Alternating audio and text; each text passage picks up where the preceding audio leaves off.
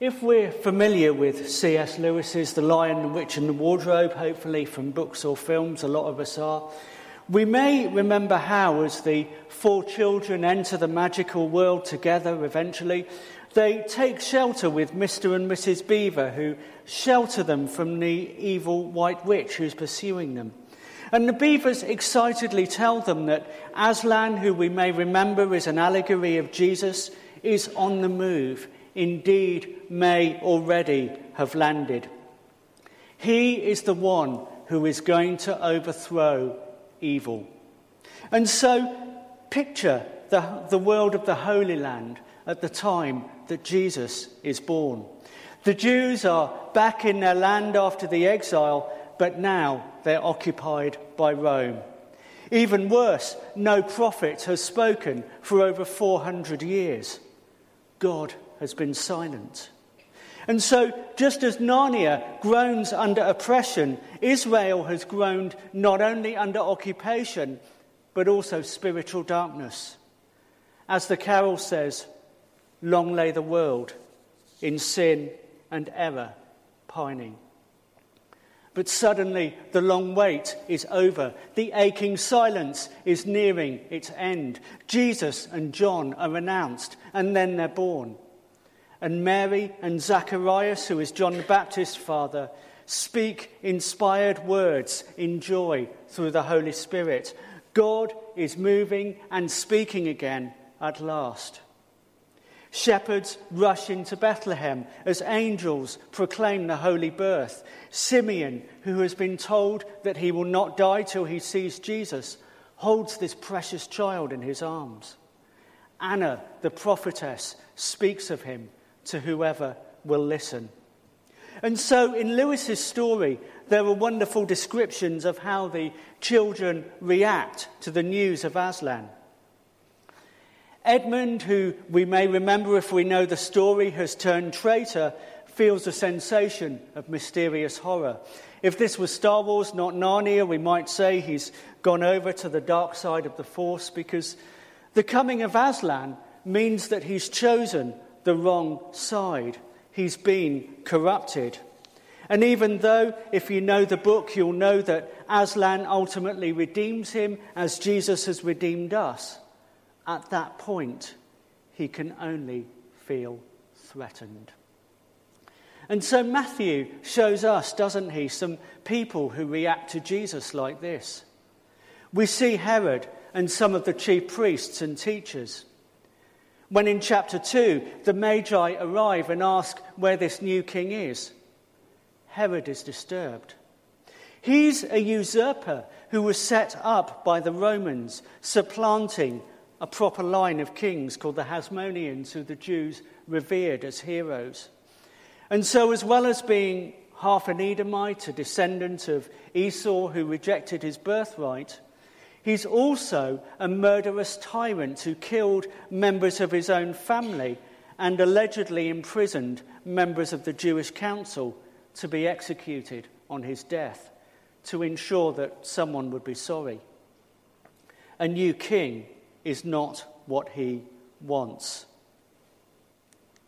In verses 5 and 6, the priests are able enough to quote Micah to tell Herod where Jesus will be born, but they do nothing. As J.C. Ryle writes about this passage, they show us that there may be knowledge of Scripture in the head, while there be no grace in the heart.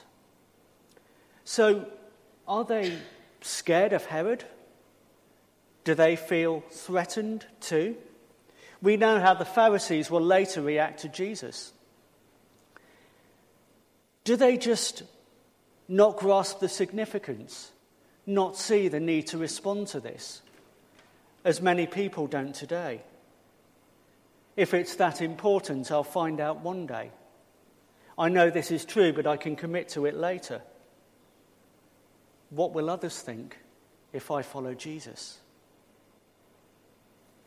Back in The Lion, the Witch and the Wardrobe, C.S. Lewis also writes of the other children's reactions to the news of Aslan. Peter suddenly feels very brave. Susan has a sensation like a delicious smell. And Lucy has the feeling that you get on the first day of the holidays or the first day of summer. And so we have the Magi. We don't know exactly who they are, but most probably they were Persian Magi, pagan seers from Babylon, who've seen something that promises a great truth and come to seek after it.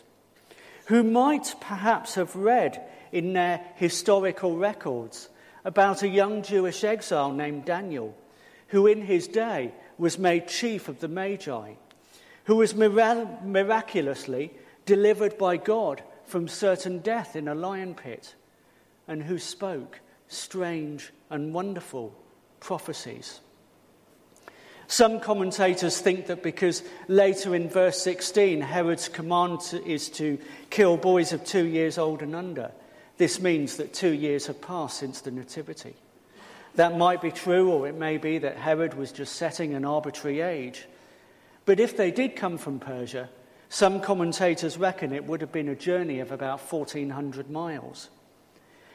However long that took, it was more likely to have been on horseback than by camel, but it's still a huge journey. And they may also have been venturing into enemy territory, as Israel is occupied by Rome and Rome and Persia had on-off conflict going on. But none of this deters them, because they know the significance of what they're seeking. Herod, the priests, the teachers of the law, none of them go to worship the newborn king, but Gandalf and Dumbledore do. And so later in Matthew chapter 13, Jesus tells us a parable. He tells us that the kingdom of God is like treasure hidden in a field.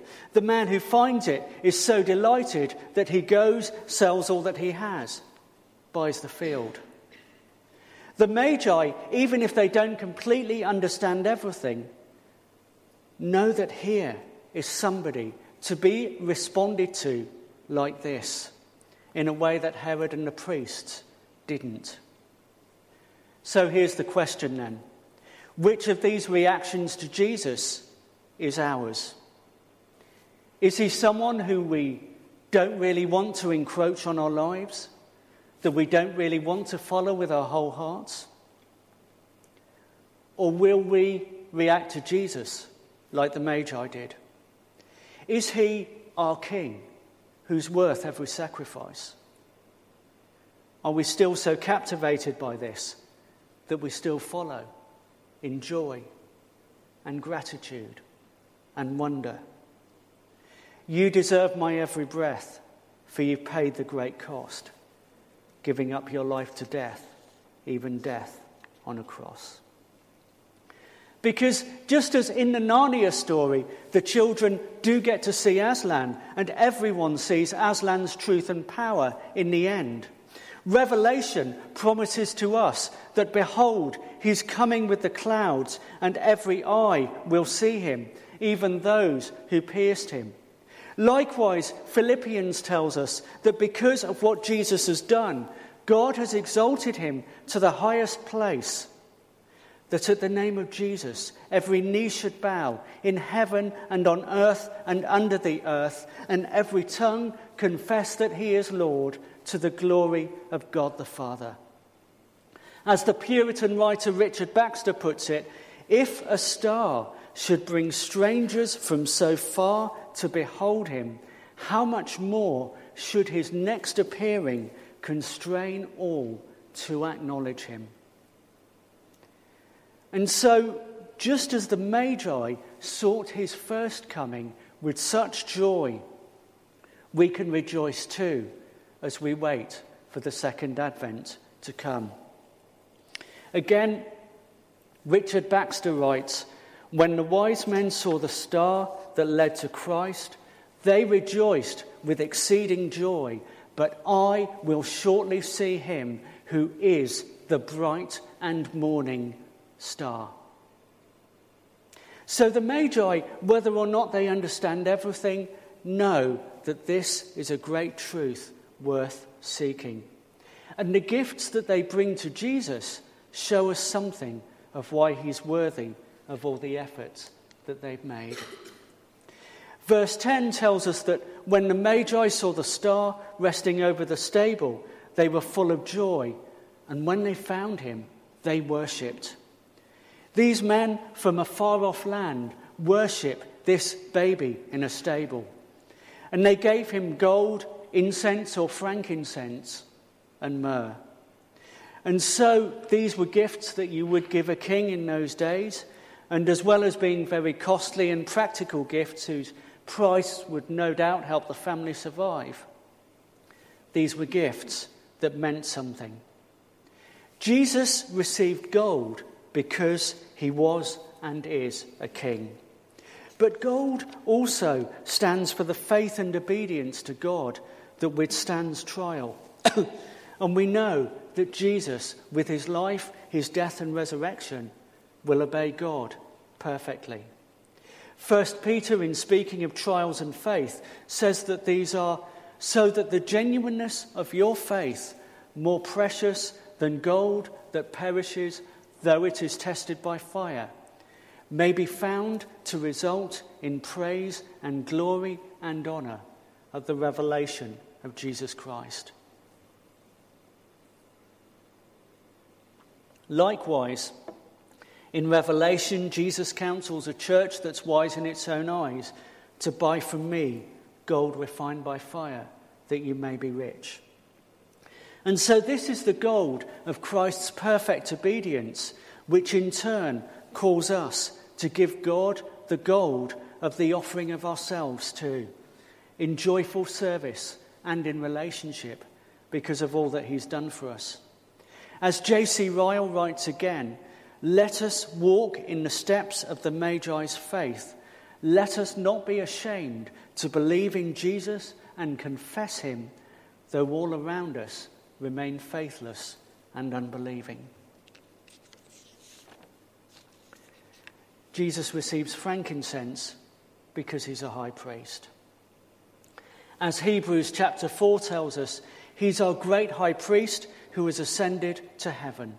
The reason why we hold firmly to our faith, because he is not a priest who cannot empathize with our weakness, but one who's been tempted in every way that we are, yet did not sin. And perhaps it also shows us something of how God receives our prayers. Psalm 14 asks this: may my prayer be set before you like incense. And in Revelation chapter 8, John sees an angel from whose hand incense and the prayers of God's people go up before God. So not only does incense symbolize Christ's priesthood and the purity that he gives us, but it shows us and perhaps encourages us that however hard it is for us to pray sometimes, our prayers go before God like incense. Finally, he receives myrrh because he's a sacrifice. When Jesus died, Nicodemus brings myrrh and aloes to anoint him. And so, as we've said, these are gifts that you would give a king in the ancient world, and myrrh was also used to anoint a king. But these gifts show us too why Jesus was worthy of the worship that the Magi poured out on him, worthy of our worship too. Again, J.C. Ryle says this: even as a child in a manger, his affliction is before him. He knows well what we mean when we tell him in prayer of our troubles. Let us therefore keep nothing back from him, but make him our bosom friend, because he has had great experience of affliction. Jesus has empathized with us. He's been through everything that we go through, and so we can trust him with everything that we go through too. And so all this shows us that Christ is worthy because by his perfect obedience to God, he did for us what we could not, buying us with the gold of his victory, so that, as 1 Peter tells us, we're redeemed not with corruptible silver and gold, but with the precious blood of Christ. He's our priest and sacrifice who's gone before us, who empathized with us in our fallen state, who redeemed us and now intercedes for us before God, even as our prayers go up before his throne like incense. And finally, he's also our sacrifice. And so, finally, in verse 12, the Magi demonstrate one more facet of God that comes from all this. And that is that he's the God whose voice among all voices in this world is the one we need to hear. Ryle counsels us to keep nothing back from God, and we see God warn the Magi in a dream not to go back to Herod, and so they avoid him, even though we know that the king's revenge will demand a terrible price. And so, they could have just thought, it's only a dream, it's nothing, too scared, this is a bit weird. Herod is the king, we should be able to trust him. But they listen to God. God may not speak to us in dreams, but we're still called to hear him. When Jesus is baptized, God speaks from heaven, commands us to hear him. In chapter 10 of John's Gospel, Jesus declares that my sheep listen to my voice. I know them, and they follow me. In Ephesians chapter 1, Paul says this, I pray that the eyes of your heart may be opened, that you may know the hope to which he has called you, the riches of his glorious inheritance in his holy people, and his incomparably great power for we who believe. And so perhaps in counselling that we should resolve in this new year to be seeking God more in his word and in prayer. Perhaps seeking his truth through Discover courses or whatever if that's where we are. Looking to dig deeper perhaps through other resources that this church offers or other resources known to yourselves. Why don't we be praying, open my eyes anew to the wonder of your incarnation, to your power, to your wisdom, to your inheritance. Give me the Magi's determination and joy. Help me to hear you through your word and seek you. And when they saw the star, they were overjoyed. And coming to the house, they saw the child with his mother Mary, and they worshipped him.